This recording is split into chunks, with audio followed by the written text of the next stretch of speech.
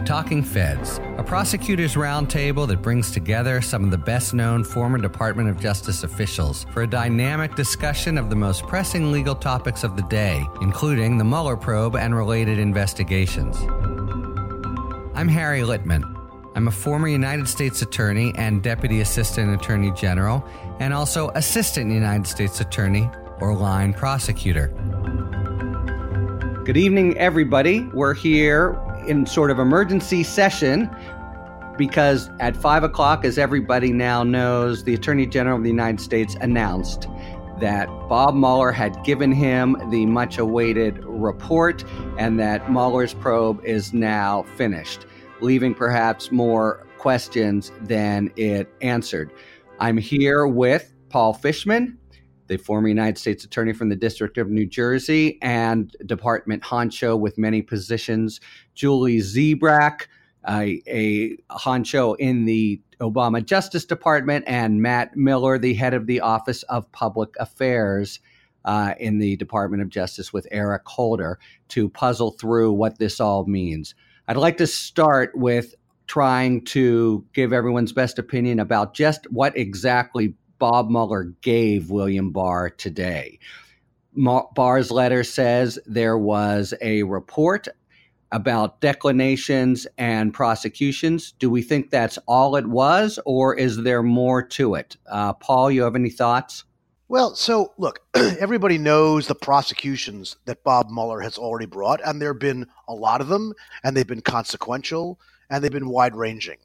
But what's really interesting to me about this is essentially under the special counsel regulation, the special counsel is supposed to describe to the Attorney General of the United States, to explain in the language of the regulation, the declination decisions he has reached.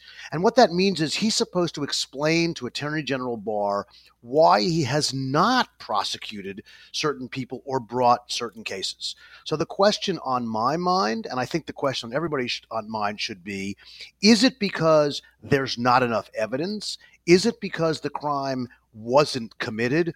Or is it because, in the case of the President of the United States, the existing legal opinions of the Department of Justice simply say to Bob Mueller, you are not allowed to indict a sitting President of the United States, no matter how strong the evidence is? Yeah, and Matt, what do you think? I mean, we have both the president, who's subject to that quandary that Paul outlined, but also, of course, a whole circle around him, not to mention Roger Stone, who's under indictment, whom we might have thought Mueller's main charge would have encompassed.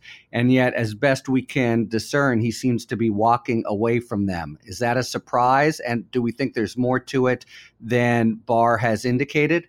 You know, I think before the Roger Stone indictment, this would have been a surprise that there were no more indictments coming. But I, for one, after the Roger Stone indictment, thought that that was probably the end, at least in terms of a big conspiracy indictment. I know some other people thought that there would be some follow-on conspiracy indictment. That never really made sense to me. I assumed I thought if you were going to do it, you would do it with Roger Stone, and so there wouldn't be another one. But that there may still be something else, someone indicted for lying, maybe Donald Trump Jr., or, of course, Jerome Corsi, who it appears today probably isn't going to be indicted unless he's somehow been referred to a U.S. attorney for prosecution. I thought one of the interesting things in trying to figure out what this report looks like, Barr didn't say much about it in his letter, but DOJ told reporters on background that it was comprehensive. I think that, that obviously that's a word that can mean a lot of different things. But when you look at the regulations themselves don't speak much to what the report ought to look like. But some of the accompanying language at the time that went in the Federal Register described it as brief. And it sounds like it is not a brief report. But Barr was reported hours later to still be at DOJ tonight reading through the report as he figures out what to do. So I think no matter, if we see it soon or whether we see it later, I suspect it's going to be something along the lines of what Paul was describing, which is a very lengthy explanation of why they didn't prosecute those individuals in the Trump orbit that ultimately they didn't file charges against. Any thoughts about if it would have worked that way, Julie or Paul, having been in the department when important documents make their way to the Attorney General? I would be stunned if this was the first time that Bill Barr had seen the report I would be even more stunned if Bob Mueller hadn't already briefed him about what was going to be in it. I do have to agree. I have to agree with Paul on that. I just think that staff certainly would be in touch with what was going on. Bill Barr's staff is, in addition to Rod's staff, possibly. I mean, things don't just pop up on the AG's desk and nobody's seen them. I mean, I just don't expect that would happen here either. One of the reasons is that we have to keep in mind Bob Mueller is not an independent counsel in the way that Ken Starr and the people of that era were independent counsels appointed by a court not responsible to the Attorney General of the United States. The way the regulation is structured is Bob Mueller's boss is still the Attorney General of the United States. When Jeff Sessions was recused, it was Rod Rosenstein. And so the idea that Bob Mueller, who is somebody who is used to a chain of command, and by the way, had Bill Barr as his boss for 3 years at the end of the Bush administration, the idea that he would somehow surprise his friend and his boss with a lengthy report at this stage of the game strikes me as extraordinarily I agree, Paul. unlikely. I think it'd be very unlikely that Mueller did not and the staffs did not exchange information about the main contents of the report. And what about this? We envision now there's a process that's going to go on to review classified information, possibly grand jury information. That could be very time consuming. And now that everyone knows Barr has the report, it's a real pressure cooker. He'll be, asked about it every day. Do we think that Mueller has already, or that the report already has gone through the process of identifying and making strikes and calls on the classified information? Matt, any sense? So he's done that once before, at least once before, when he released the GRU indictments. It was clear that a lot of the underlying material came from intercepts and other products of the intelligence community, and he had gone through the declassification process to return that indictment. So it wouldn't surprise me if he has done it already with respect to this report. I think it would make some sense. But I think you're right that Barr very much is going to understand that having announced this today, doing this as a two-step process, there's a lot of pressure on him and on the Justice Department now. And you could see them trying to let a little of that steam out of the pressure cooker by announcing they're going to release the findings maybe as soon as this weekend. And I suspect if they said as soon as this weekend, it's because they plan to do it this weekend. They wouldn't want to set something they couldn't meet. And I think what that does is it underscores the point the rest of you have been making that I agree with, which is Barr has known these findings already. He may not have seen the language of this report, but he would have been briefed either by Mueller or by Rosenstein. And I think it's important to remember that it's been reported that people from Rod's staff have been meeting with Mueller once every 2 weeks. So they have known every step of this investigation. They would have known these findings before they actually looked on the document itself. Now, of course, though, that's what he said. I'll give you these findings as soon as this weekend. But that leaves so much that presumably is in the report that he won't be giving. So it seems to me that we'll be immediately in this real pitched battle between Congress and the department for the additional information. What he says in the letter is, I'll give you these findings and then I'll consult with Mueller and Rosenstein about other information in the report.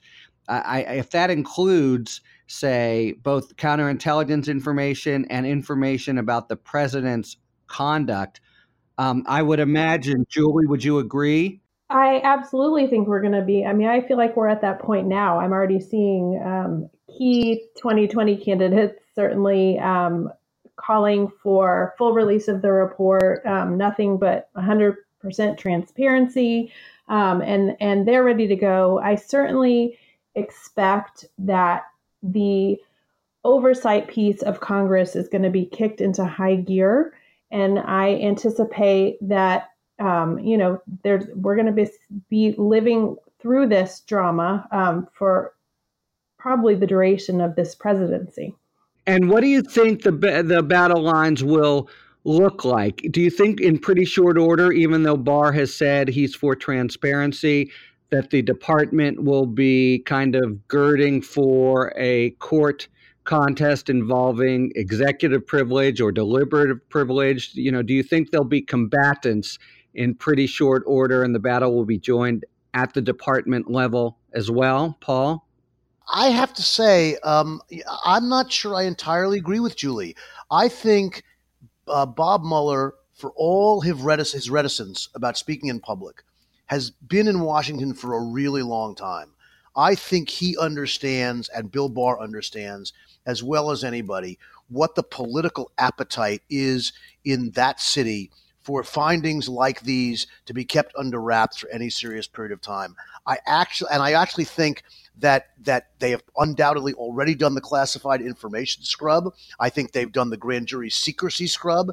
And I think they have really understood for months, and maybe even since the beginning, that at the end of the day, much of what Bob Mueller concluded in this realm was going to be made public. I think that Bill Barr's letter coming out of the gate today to Congress suggests that he understands that too. And I think that they will do everything they can to get this out as quickly as possible, because nobody, not Bill Barr, not Bob Mueller, not honestly the White House, wants this fight to go on for a really long period of time. Harry, can I both agree and disagree with Paul? I think you're absolutely right that they are going to try to get the conclusions out. He all but said that today. And I think you're right that he will read the political winds to be what they are, and that those are pro-transparency.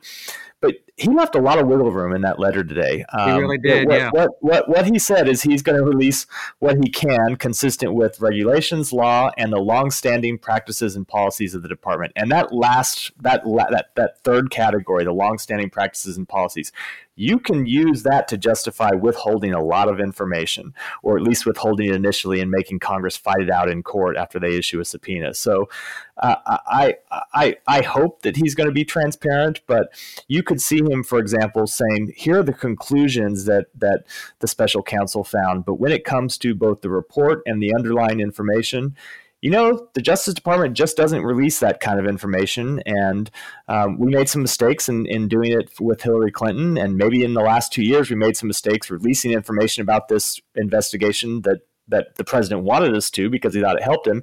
But we're turning the page and we're not following those practices. We're going back to the way the department usually does things. And if he wants to do that,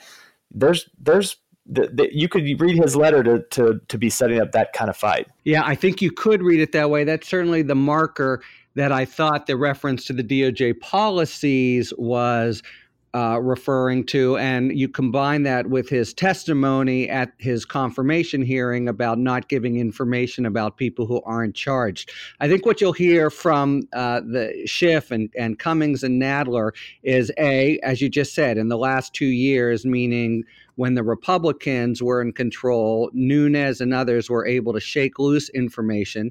We also have this interesting point that I think I already saw members of Congress setting up on TV. In Watergate, Judge Sirica, with the approval of the grand jury, actually released the grand jury information, which a judge is able to do, or at least in confidential form, to Congress. But there, pretty much everyone whose rights could have been trammeled had already been either charged or was sort of beside the point, except Nixon himself, who said that it should be released. So it's unclear how strong that precedent is going to be. But obviously there'll be a move to try to shake loose the grand jury information. Do you think, Paul and Julie, that the department will stand fast on the Rule 6 stuff, or that they'll be open to some kind of motion to the court to release it? I'm going to defer to Paul on that, but I have something I want to come back to when Paul's done. Okay. So look, I have been a firm believer for a long time that the department should preserve grand jury secrecy whenever and wherever it can. It's a critical component of getting people to cooperate and getting truthful and full information from people in front of the grand jury. And ultimately, when people are investigated and not charged, the real virtue of that rule is that nobody knows who they were and nobody knows what people said about them. Here, on the other hand, we actually have a very good idea of what Mueller was investigating. We have a very good idea of what kinds of crimes he was investigating and who might have been involved. So that's a little different. And the truth is that this is a rule that Congress has bent from time to time when it really wanted the information. It's a practice that the Department of Justice itself has avoided sometimes when it thought it was in public interest to do that. And the perfect example is the department's report in Ferguson involving the police shooting in that particular episode, where the department released an 80-page single-spaced report describing what every witness said. And I think under these circumstances, particularly if it's as people suspect, what the report really says is there's a lot of evidence about the President of the United States, but Bob Mueller doesn't think under existing department principles he can prosecute a sitting president. I think there'll be a real hue and cry to find out what that evidence really was. Julie, you had a point to make. Right. So, I want to go, we're focused on the department in this conversation and Congress. I don't think we are sort of factoring in, and this is what I started with, and I think it's really important what the voters want and the Democrats know the voters want in terms of putting up a fight. So it may be the department's policy, and certainly those of us who have worked in the department and leadership offices know the give and take, the dance that the executive branch does with Congress over law enforcement sensitive information, over national security issues. We know the fight that can go on and on and on. And we know that there is a give and take required, but I think there is a very big audience that is watching, obviously, in this circumstance. And I think that the Democrats are going to have to really put on that show. And I don't mean it to suggest that it's not in earnest, but they really are, there's half the country and half the world who wants more information. And I just don't think they're going to be satisfied with sort of saying, hearing from Barr, this is all we're going to do. I think they will put up a strong fight. Yeah, I mean, that's an excellent point. And think about it from the Republicans' point of view. So what do the Mitch McConnells of the world do now? It's one thing to say, well, we don't think it's that significant, or it was before he was president, et cetera. But what's the principled argument you make in the public arena for not getting disclosure? Do they become all of a sudden the great spokespersons for grand jury protection? It doesn't seem like it has that much sort of political salience if that's the way they're going. No, I agree.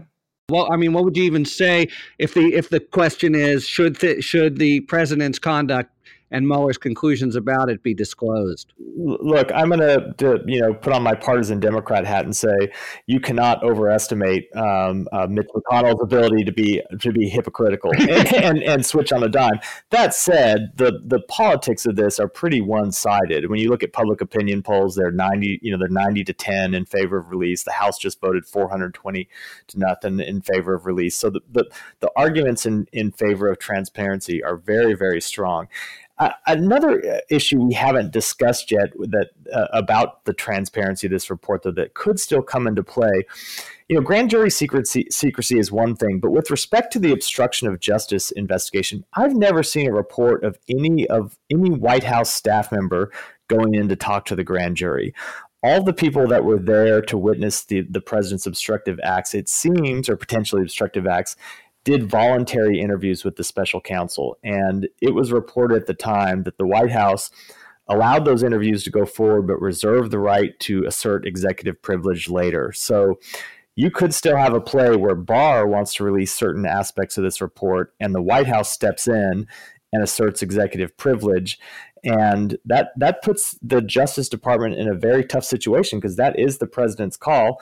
I think you'd then have Congress fighting and subpoena, and you'd get a court fight. And I think it'd be hard to argue for withholding that information. But if the president wants to do it, that is a big fight that could take some time to resolve. Yeah, that's really interesting, because Barr has said he's for transparency and made it clear he would stand up to the president.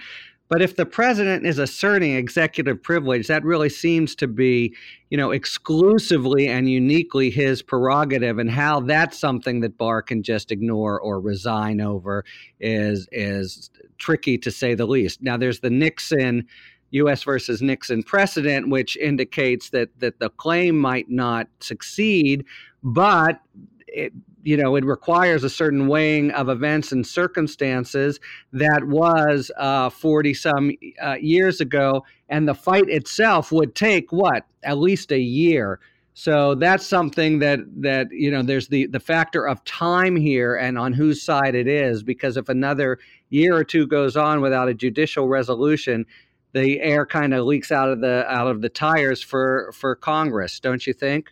Well, yeah, that's right, Harry. But there are a couple things about that I think are a little different. First of all, what's weird is, in order for the president to assert executive privilege over portions of this report, or for the White House to intercede, the White House would have to get a copy of the report before Congress and before the public. Right. That itself, that receipt of the report itself in that circumstance would be extraordinary. To give the target of a criminal investigation or the subject of a report a copy of the report under those circumstances before anybody else got it, I'm not sure how that's going to play publicly. I leave that to Matt. But here's the second point on Nixon.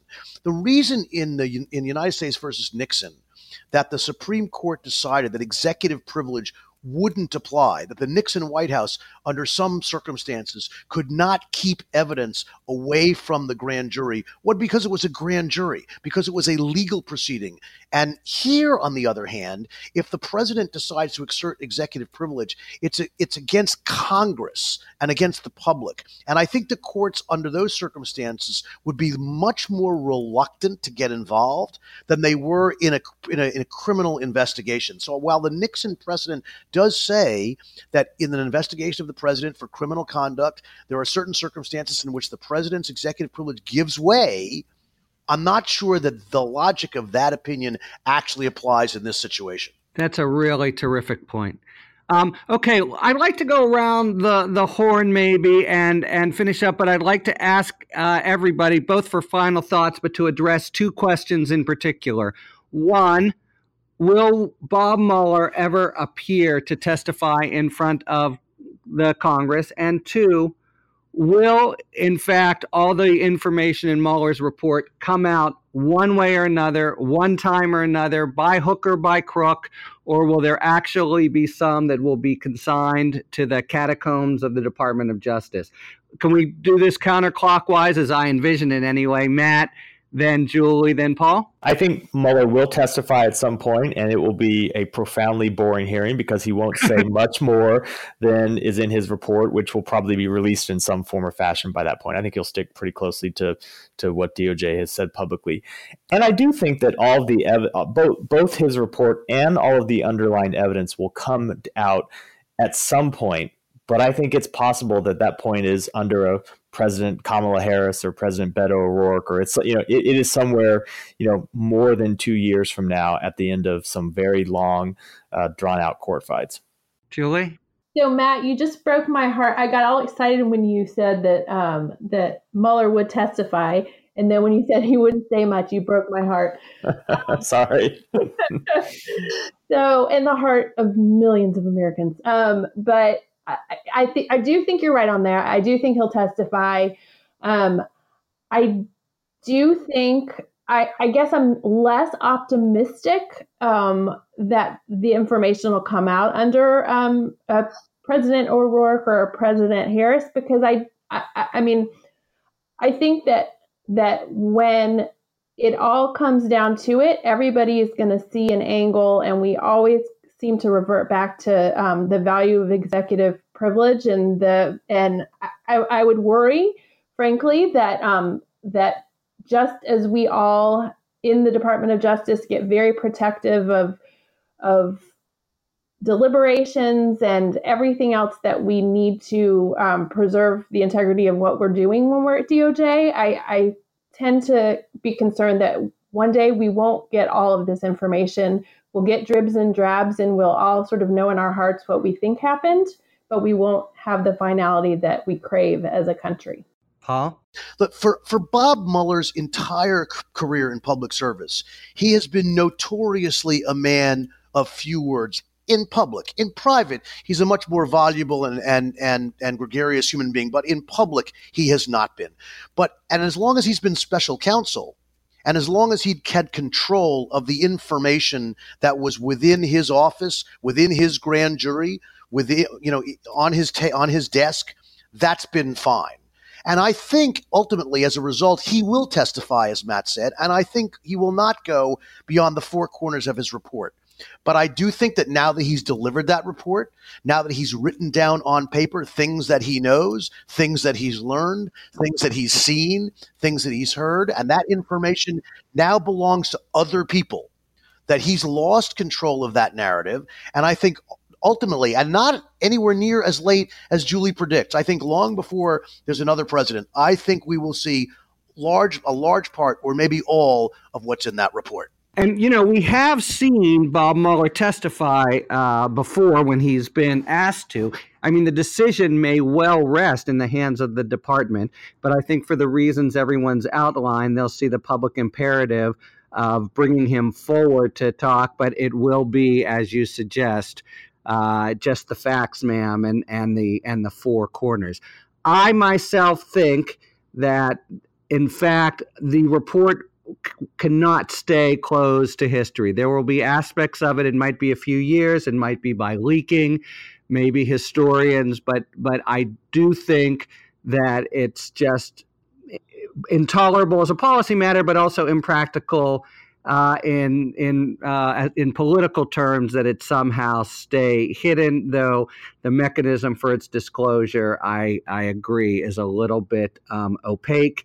And I do think you will see Bill Barr say in the first instance that there's some information that just can't come out. Okay, that's all we have time for in this emergency session of the Talking Feds. Thank you so much, Paul, Matt, Julie, for being available on a crazy day when so much was happening. Talking Feds, this podcast was produced by Jenny Josephson, who performed heroically in very short notice. Research by David Lieberman and research assistance by Sarah Philpoom. I'm Harry Litman. We will see you next time as this drama continues to unfold. If you liked what you heard, please subscribe to us on iTunes, Spotify, and Stitcher. You can follow us on Twitter at Talking Feds Podcast or Talking Feds Pod, whichever gets you there, to find out about future episodes and other Feds-related content. And you can also check us out on the web at talkingfeds.com. And don't forget to submit any questions to questions@talkingfeds.com, whether it's for 5 words or less, or general questions about the inner workings of the legal system for our sidebar segment. Thanks for tuning in, and don't worry, as long as you need answers, the Feds will keep talking. Talking Feds is a production of Delito LLC. I'm Harry Litman. See you next time.